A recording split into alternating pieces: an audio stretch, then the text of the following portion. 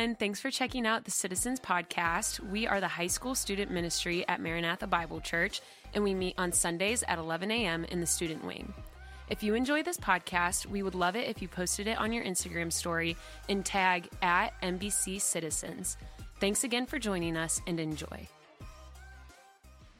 All right, you may be seated. Thank you again.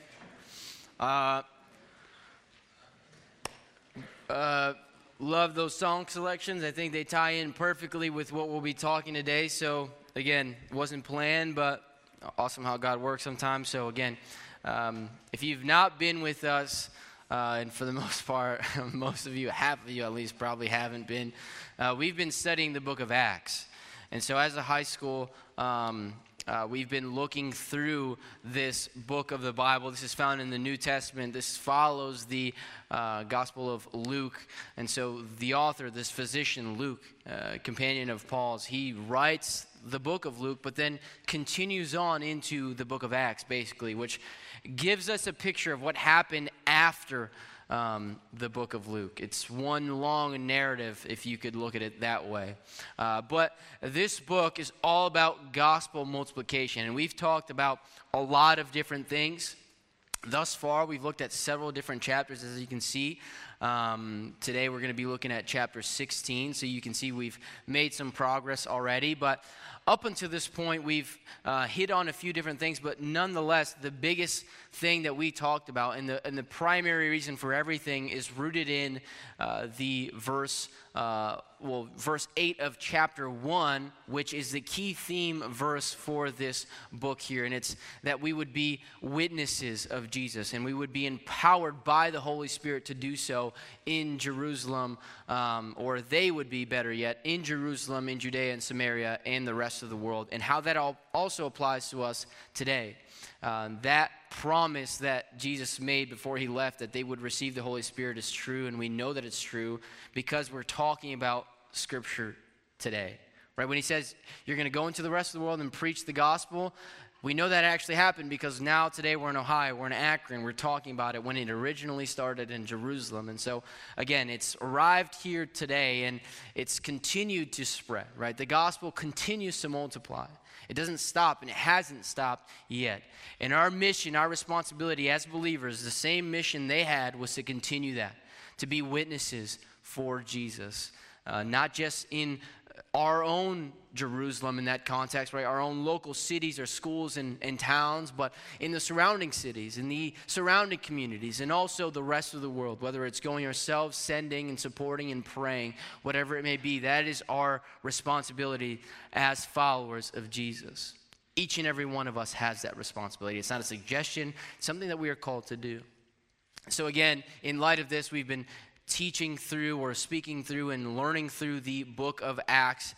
And last week we looked specifically at chapter 15, where we were talking about the gospel multiplying. We talked about a lot of different things. We kind of took a step back because of what was happening there in that chapter and just clarified what the gospel really was.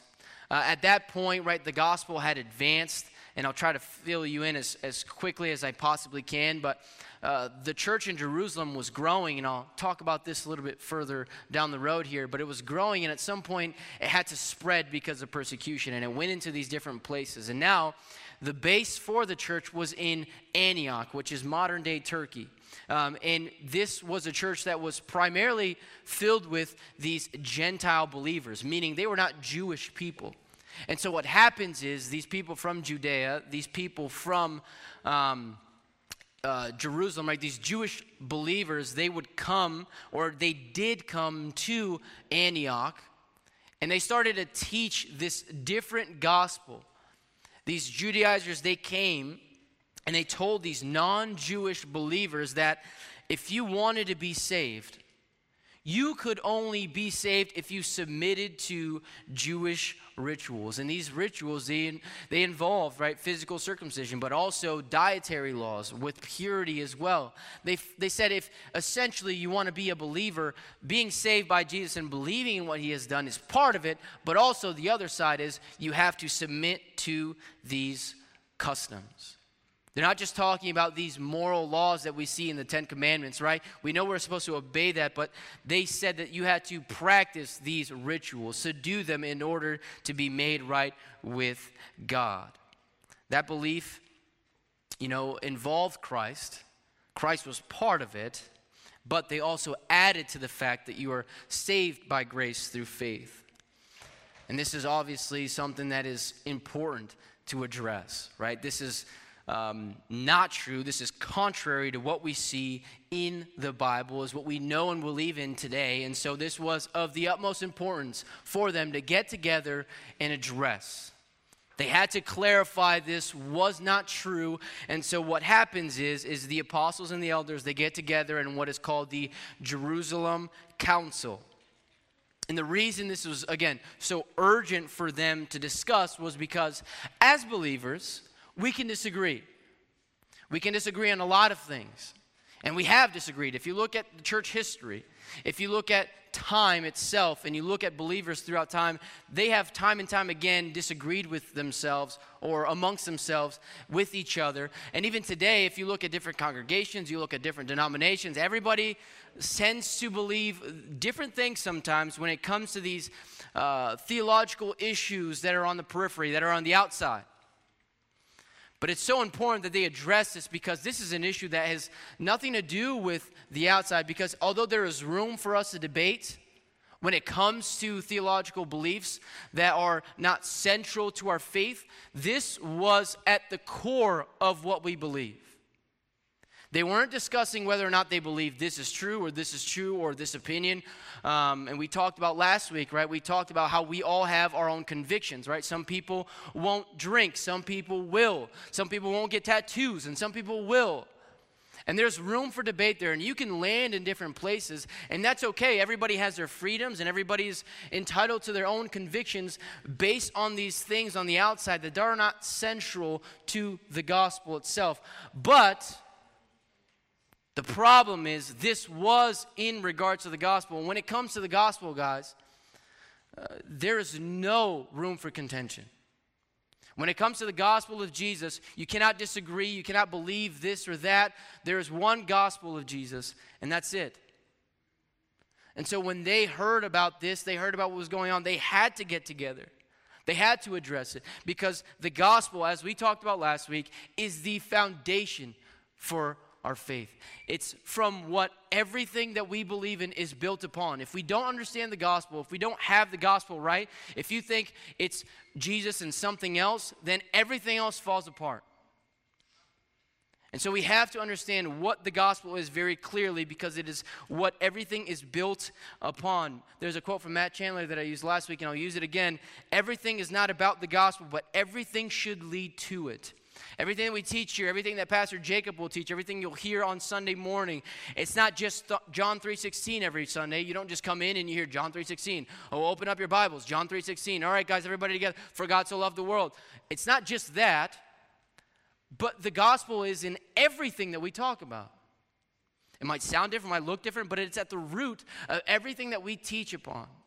Everything that we teach on stems from the gospel. It's in light of the gospel. And so it's primarily the central focus of everything that we do. It is significant. It is valuable. It is necessary for us to understand what it means. And that's why, again, it was so incredibly important for these people to get together and address these misunderstandings, to address some of this confusion at this council, and why it was so important that they got to the bottom line, right? In answering this question, is it true that you need to add anything to what Jesus has done? And Peter here in this chapter 15, him and James, they make it very clear. The answer is no. You don't add anything onto it. They give two kind of different arguments for it. Peter, he gives the argument, no, we don't have to add anything onto it because of how Jesus has already been working. He uses the example of the first recorded Italian believer, right? Cornelius. He says, I was with Cornelius. He's a Gentile. He's not a Jewish man, but I saw him be saved.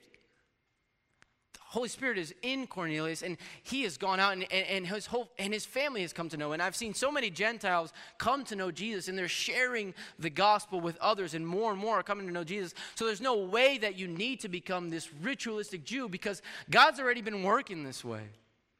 You can't just change it. I used the illustration last week. He's not like a sport where whenever a technological advancement comes out, they're like, oh, wait, well, let's incorporate this now and let's add this into the gospel. That's not how it works with the gospel of Jesus. And then when you look at James's argument, he says this. He says, no, you don't add anything to what Jesus has done, because that's what the Bible says. Right? The Bible says this from the beginning of time. Since day one, the Bible has been very clear. The only way to be made right with God is through Jesus. And again, if you want to win any biblical argument, just use the Bible. And that's what he does. Makes it very clear. Again, the gospel does not change. It cannot change. The means for salvation don't need to be adapted. They don't need to be reinterpreted. They don't need to be altered. And as a matter of fact, they can't be. The only way to come to Christ, to be made right with Christ, to be forgiven of your sins, is through Jesus Christ. All that he has done, and not what you have done. And again, they came together and they clarified that gospel. They made it very clear to everybody. And when they reheard this good news of Jesus Christ, when they were introduced again to the gospel, they celebrated. Anybody here have a story they've heard about 1 million times in their life? Raise your hand, right? Listen, I don't know if he likes talking about it. I don't even know if he likes doing it. But I love when Pastor Jacob talks about him playing football when he was in high school. I always throw him on the spot. I throw him under the bus. I will admit that. But I love to put him on the spot and be like, yo, what about when you were a kicker in high school? Show them your kick. Show them your kick. So next time you see Pastor Jacob, if you haven't heard that story, if you've not seen his kick yet, make sure you ask him, hey, were you a state champion in high school? And were you a kicker? Can I see your kick? Just ask him that, and he'll love it. He'll eat it up. I love when he tells that story, and I love when he does it. He gets in his stance. He does his whole arm shake thing. You'll see what I'm talking about. But I love hearing it. Now, I don't know if you have a story like that, but there's also a flip side to that, right? There are stories we've heard about 1 million times, and every time we start to hear it, we're like, oh, no, here we go again. Usually our parents do that. Your dad might have a story where he tells it the same way about 1 million times every family gathering. He talks about the time he got asked for his ID by a waitress at the Red Lobster or something. I don't know. He might talk about that, or he might have another story. And every time you hear it, you're like, oh, here we go again. Oh, my goodness, Dad, please just shut up. You're embarrassing me. Oh, my goodness. And we kind of just roll our eyes. We kind of don't really care for it. But if we're honest, sometimes like these stories that we keep hearing over and over again, it starts off fun, right? We're there. We actually see it in person. It's hilarious. And then after some time, we're like, all right, we get it. You look young. Great for you. Awesome. Whatever it is. But after some point, you might even grow kind of annoyed by it. You've heard it so many times, you're like, oh my goodness, this person. Oh, wow, he always talks about this. Get over yourself, or get over this, or can you please just stop? It's annoying. It's redundant. I've already heard this 1 million times. Guys, I pray that is never the case for you and I when it comes to hearing the gospel of Jesus. Again, everything that we talk about here is rooted in Scripture, and I'm going to talk about the gospel a lot. And if you haven't noticed, I do talk about it a lot. Because we have to hear it. Because we have to be reminded of it. What I don't want is for you to hear the gospel and grow numb to it. Every time you hear somebody talking about how Jesus died for his sin, you're like, oh, here we go again. I've already heard this. And the more you hear it, the more you kind of despise it. That should be concerning for us if that's the place we're in. I would love for our response to be like these people here in this church, that when they heard the gospel again, they celebrated. I pray that your response is the same, that every time you hear the good news of Jesus, that you celebrate, that you praise God for what he has done for you and for me. We need the gospel. You'll never outgrow the gospel. And from the moment you become a Christian to the last moment you have here on earth, you have to be reminded of what he has done for you and I. Because the gospel is the foundation of everything that we believe in. Everything is built from it. That's the crux of what we talked about. And it dives into what we're talking about today so perfectly. Because the gospel is central to our lives and everything we believe. But the gospel also, it changes us. The gospel itself changes us. It makes us new, as we talked about. It changes you and I. The Biblical Museum, the second volume of it, by James Gray, it says this. He writes this about these converts from the island of Madagascar. He talks about how they would present themselves in flocks and troves, and a great number of them would come and ask to be baptized. And these people from this island would often be asked, what first led you to think of becoming a Christian? What first grabbed your attention? Why do you want to be a believer? And in most cases, a lot of the times what they would say, their response would be the changed conduct of others who became Christians. They would give testimonies like, I knew this man to be a thief. I knew this man to be a drunkard. That man, he used to be an angry man. He used to hate others. He was cruel to his family. He was unkind to them. And now, they are all changed. This thief is an honest man. This drunkard is sober. That angry man, he loves. The one who is bitter is joyful. The one who treats his family poorly, right, is unkind. He is gentle and kind in his home. They said this, there must be something in a religion that can work such changes. It's the gospel of Jesus. And during these last couple of weeks, what we've done is we've seen how the gospel has changed a resounding amount of people. The gospel has multiplied. People are coming to know Jesus in thousands. The church is also multiplying. There's more and more churches being planted. And for the most part, we've been talking about through this narrative of the book of Acts, we've taken a macro view. We've looked at it from this broad perspective, looked at these historical events, but tracing back to the day of Pentecost, which was kind of in the beginning of the book of Acts, when the followers of Jesus, the small number of them, only a few hundred, they received the Holy Spirit. And on that day, people were amazed by what was happening. And the first Christian sermon was preached by Peter, and about 3,000 of them accepted the gospel that day. Following those events, there was 5,000 people who came to know Jesus at Solomon's portico, right after Peter and John, they healed this lame man at the gates of the temple. People knew this man for over 40 years, and all of a sudden, this guy who had never walked before in his life, he was now finally walking. What's going on? And they hear this message that Peter has for them, and 5,000 of them are saved. Now, that's 8,000 people already that have now become believers. They have been convicted by their sin, repented, and turned to Christ.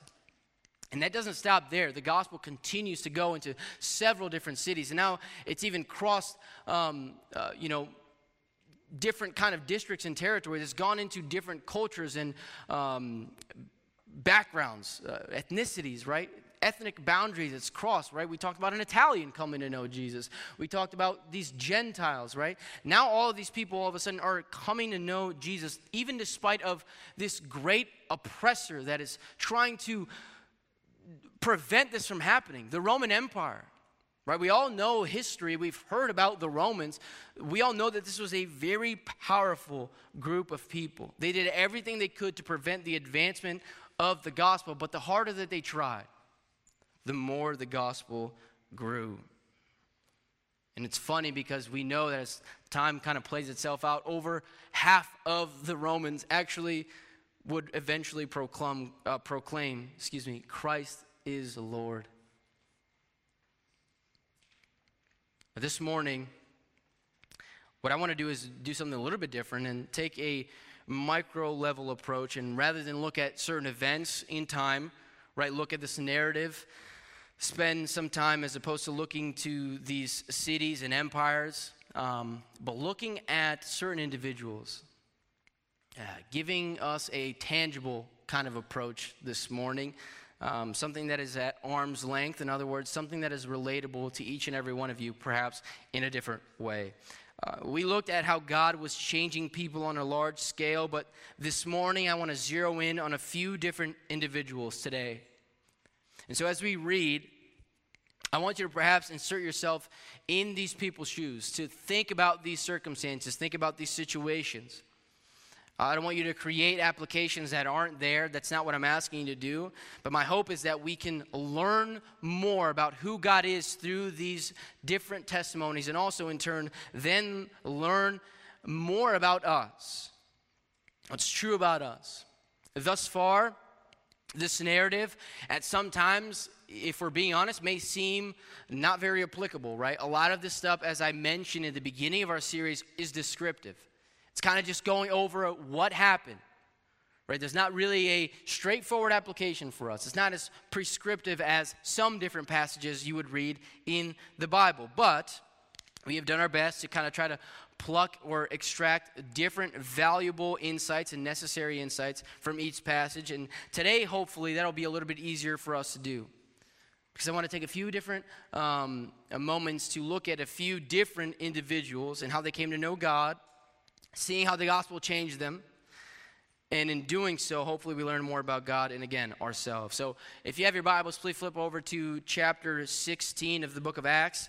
We're going to jump down to verse 13 and going to spend a few minutes here kind of looking over some of these different verses and addressing three different individuals here.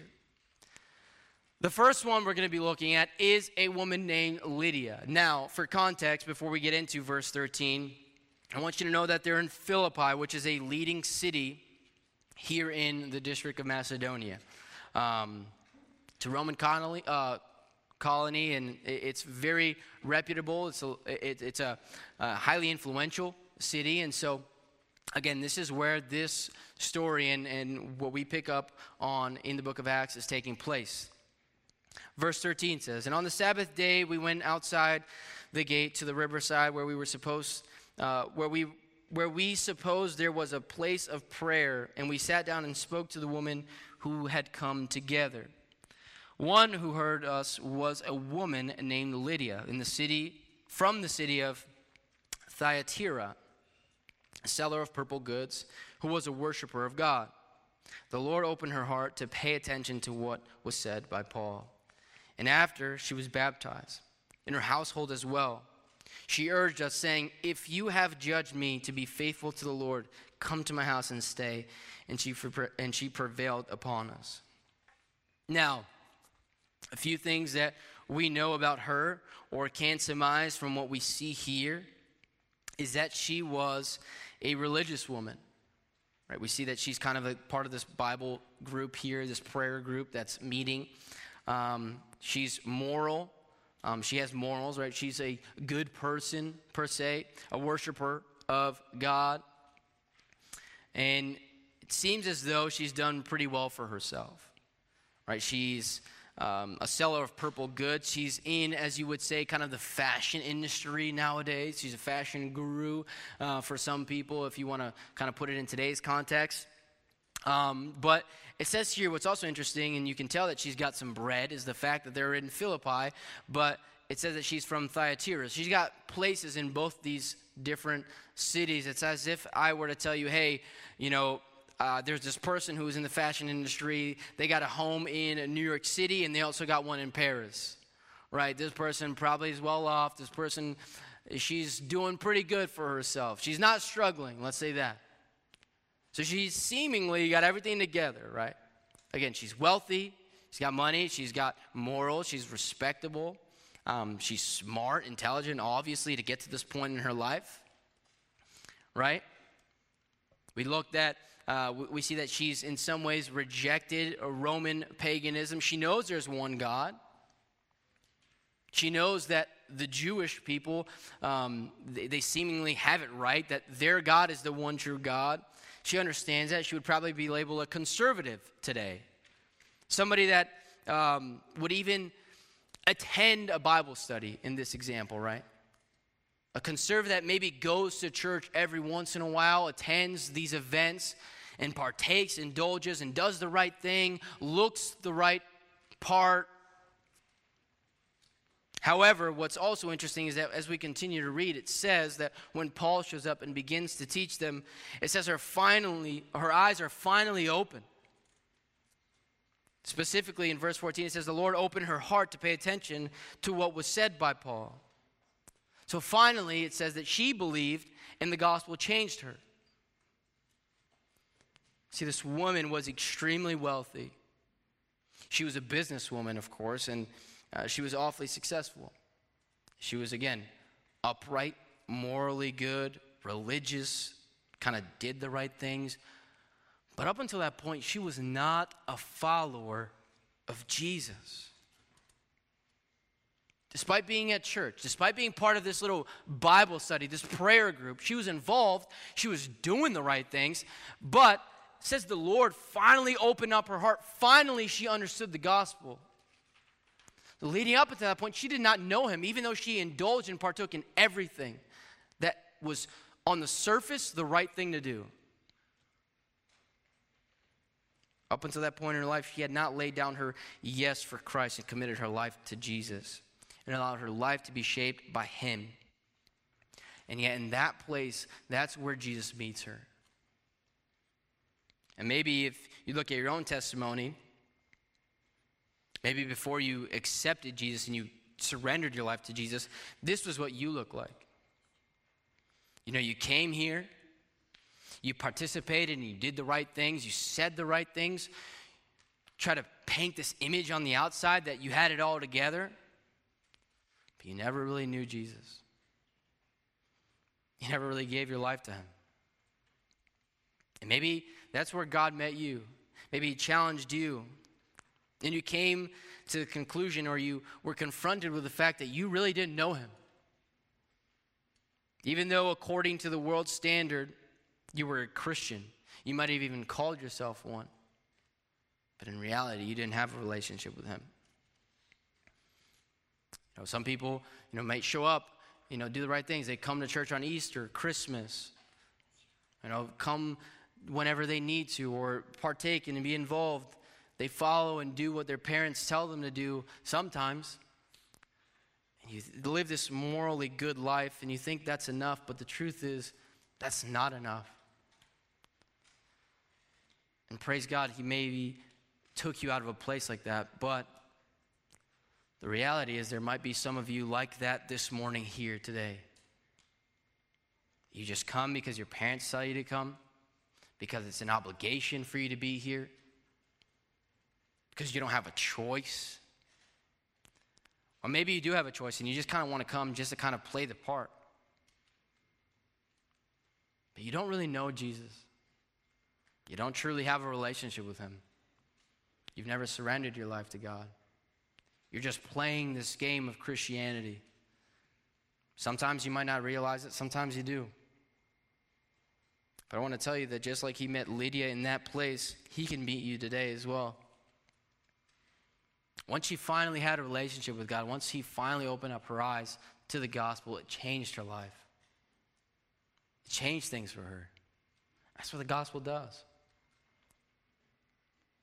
Gospel is a genuine repentance of sin and acceptance of Jesus. And that's what's happening in her heart. 1 Samuel 16:7 says, "But the Lord said to Samuel, do not look on his appearance or on the height of his stature." He's talking about David here. "Because I rejected him. For the Lord sees not as man sees. Man looks on the outward appearance, but the Lord looks on the heart." Being moral, being a good person is not enough. You won't bear any fruit that way. And even if this is not your testimony, maybe you don't relate to this, we all know people like this, right? And so we can picture what this looks like. Now take this picture of this individual like Lydia, And think of the complete opposite. That's the next person we're going to be looking at. Maybe you're Lydia, maybe you're like this person. Continue on with me here in verse 16. This is what we read about Paul and Silas now as they encounter a very interesting woman. As we were going to the place of prayer, we were met by a slave girl who had a spirit of divination. She was demon-possessed, essentially what's happening.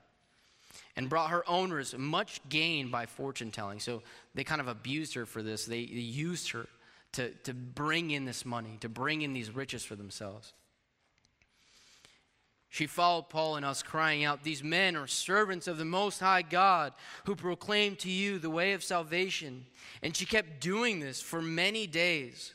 Paul, having become greatly annoyed, turned around and said to the spirit, "I command you in the name of Jesus Christ to come out of her." And it came out that very hour. But when her owners saw that their hope of gain was gone, they seized Paul and Silas and dragged them to the marketplace before the rulers. Now, this is a really funny text in some ways, because this slave girl reminds me of the stereotypical hype man guy in movies that just follows around the cool jock and just like backs him up with whatever he has to say, right? He just kind of interjects randomly. Like the cool guy is just walking around with like a football jacket, you know what I mean? He's all buff, he's a handsome guy, and he's talking, and he's like, "Yeah, we got a party Friday night," or "Yeah, don't mess with us." And then this guy from the back is like, "Yeah, you heard him. Yeah, you heard him." And he just puffs out his chest. He's usually like painted as a smaller guy. He doesn't got the physical stature of the cool guy, but he just backs him up and he just leeches himself onto this guy, interjects, and he's like, "Yeah, don't mess with us." And you watch this movie and you've seen this character. You know what I'm talking about. And he's like trying to help in a way. Like he's like supporting what he's saying, but really he's not helping at all. And so the cool guy is like, most of the time just looks back in disappointment, like just shaking his head. And then it gets to the point sometimes where the cool guy just goes, "Hey, dude, just relax. Like, stop. Like stop talking." He gets annoyed. This is similar to what I see here, and I kind of envision that when this is all happening here. But what's different in this situation was that unlike the hype man, right, this lady, this girl, is not trying to help like the hype man is. The hype man is trying to help, but he's not helping at all. She's not doing it because she's insecure of herself or she wants to impress other people. That's not why she's doing it. Maybe like the hype man, she's doing it strictly because she's mocking the gospel. Because she's trying to prevent the gospel from spreading. She literally wants to be a distraction, to prevent things from progressing. And eventually, Paul's like, "Enough." He gets annoyed. And he just turns around and he says, "Leave her." He couldn't take it anymore. And that happens, right? That's real. Like sometimes you just get annoyed, or that happens to Paul. He's not invincible. He's not prone to feeling this way. He does get annoyed, and he casts this demon out of her, and the demon leaves. Now, what's interesting here is that the Bible doesn't say explicitly, it doesn't say very clearly that this girl came to know Jesus, that she was saved. But as you kind of look at what happened after it, as you look at the Bible itself in general and what God teaches, what Jesus teaches about kind of this demon activity, or being possessed by one in this sense. If you look at his ministry and even studying this, looking at Matt Chandler again, he wrote a book on this, or not this but in particular, but touches on this in this book, To Live as Christ. He suggests that she does become a Christian.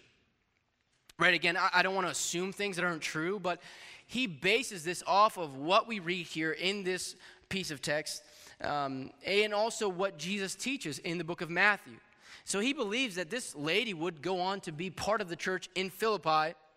And although the Bible doesn't clearly state it here, again, this idea is rooted in Scripture. And so I just want to read it to you. Matthew 12, 43, 45. It says this: "When the unclean spirit has gone out of a person, it passes through waterless spaces seeking rest, but finds none. Then it says, I will return to my house from which I came. And when it comes and it finds the house empty, swept, and put together, and put in order, then it goes and brings with it 7 other spirits more evil than itself. And they enter and they dwell there. and the last state of that person is worse than the first, so will it be with the evil generation. So essentially what's being said here is that if an evil spirit is cast out and nothing else moves in, that spirit will come back. But this time it will not just come back itself, but bring its buddies along, bring its friends, and it's going to be even worse than before. Things will be even more dire for this person than it was in the past. And so what leads him to believe this, and why I'm inclined to think perhaps something similar, was the reaction and the response of the owners. When they saw what happened to her, it says that they knew that they could no longer make any money through this gimmick they set up. They were hopeless now. What they wanted to do before, they couldn't do anything. And the reason I think for that is because something did move in, the Holy Spirit. Because if that hadn't happened, perhaps they could have continued on and done this, but they couldn't. And that's significant in some sense. You know, most of you can't maybe relate to that first story, right? Perhaps some of us, might look at that story and say, well, I don't have everything together. I don't have everything in order. I'm not like Lydia. But we look at her in this story here, this lady, and in some ways, if we look at the broader implications, we might be able to relate with her more so than Lydia. The reason being is because this person, this girl, at the root of what's happening here is that she has given herself over to sin. And sin has taken over her life. It has consumed her. When we looked at Lydia, everything was put together. She seemed like she had everything figured out. This girl has nothing figured out. She is absolutely depraved. She is abused and lost and has nothing. She is given herself over to sin, while Lydia is respectable. She's intelligent. People look up to her, and she's an example to follow. These are two opposite people, and yet Jesus meets Lydia in that space, and he meets this girl in this place as well. Jesus has an encounter with this lady, but also this girl potentially came to know Christ.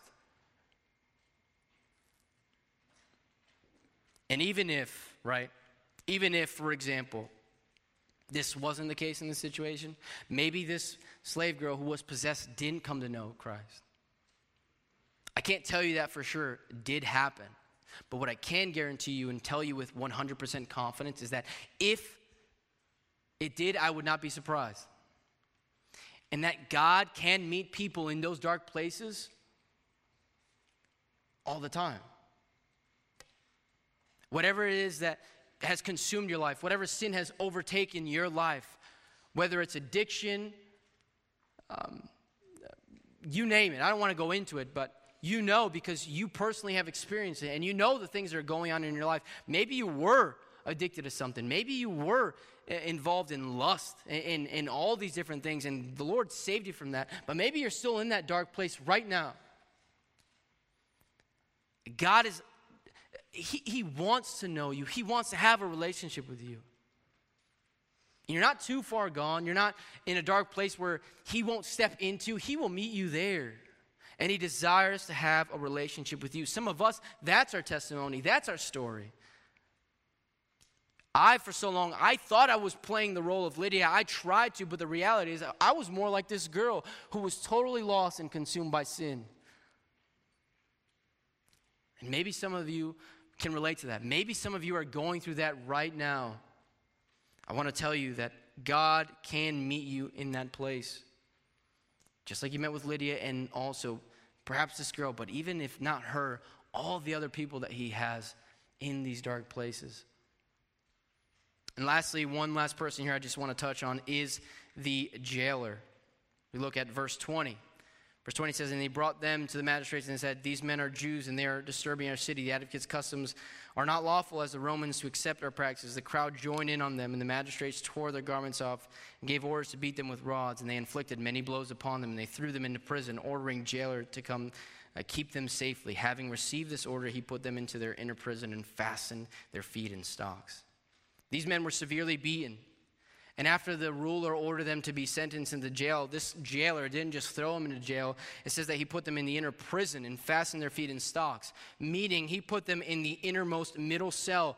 And this was probably a slope, and so all the, excuse my language, human feces probably kind of dribbled down and rolled down into where these men were stationed. So not only were they surrounded by this awful smell, awful things around them, now they were also in stocks, and they were already beaten, totally uncomfortable beforehand, but now even more so because they were put into stocks. And stocks were made so that they would push your limbs apart in uncomfortable positions. And they were left in that position. And they were tortured, abused, and mocked, and made to look like fools, humiliated, suffering, of course, these incredible discomforts and cramping pains. This jailer was absolutely busted up. He did this intentionally. He didn't have to, but he did. And then all of a sudden, an earthquake comes. An earthquake comes and shakes things up, and things break open. The two men, Paul and Silas, are broken free, and the jailer panics because he thought he failed, and he almost commits suicide. He almost takes his life, and yet Paul and Silas, they call out to him, and they tell him to stop because they're still there in prison. They thought they had fled, and yet they didn't. And they come to him, and he asks them, how and what must I do to be saved? And they share the gospel with him, and they change this man's life, and he brings them home to meet his family, and they come to know Jesus as well, and they are baptized at once. This jailer must have seen incredibly awful things. A jailer was usually given his post, according to history, because he was a reputable officer, a soldier. And so as a retirement plan, you kind of got a jail to run for yourself. So previously, he would have been a soldier, and he would have seen the awful things that we know the Romans did, right? The crucifixion, the execution, and plastering people on walls, right? People would have seen that. People knew we are not going to mess with the Romans because these people mean business. They are brutal people. They strong-handed their way to power. And this guy was on the front line of that he saw all of that firsthand. He knew what these people were like. He experienced it. And from this, he gained bitterness. He grew angry. He had hatred in his heart. Maybe that's you. Maybe you're bitter and you're angry. Maybe you're mad at God because you've experienced hurt or pain. You've lost something in your life, lost a person. You've been frustrated with God. And you can't have a relationship with him because that pain has prevented you from doing so. This man who was angry, who was bitter, he then turns to Jesus. After witnessing all of that, after experiencing all this, being a violent man, being a hateful man, being a bitter man, although he was lost, God steps in and saves this man as well. Some of us are in that place. Some of us were in that place. We couldn't forgive God and what he did. We heard that God loved us, but he took away the people we loved. How could that be possible? Maybe you're wrestling through that right now. But I want to tell you, wherever you are in your life, whatever situation it is that you're in, I want to tell you that God is capable of saving you, and the gospel can change you and I. Whatever your testimony is, whatever it was, God is able to save us. This is true about us. All of us at one point that came to know Jesus, we were once sheep who had gone astray, and yet the good shepherd came after us. Whether you didn't know him and you thought you did and you pretended you did, or you mocked God, or you were angry at God, whatever it is, God loves you and desires to have a relationship with you, and he wants to do so, and you can.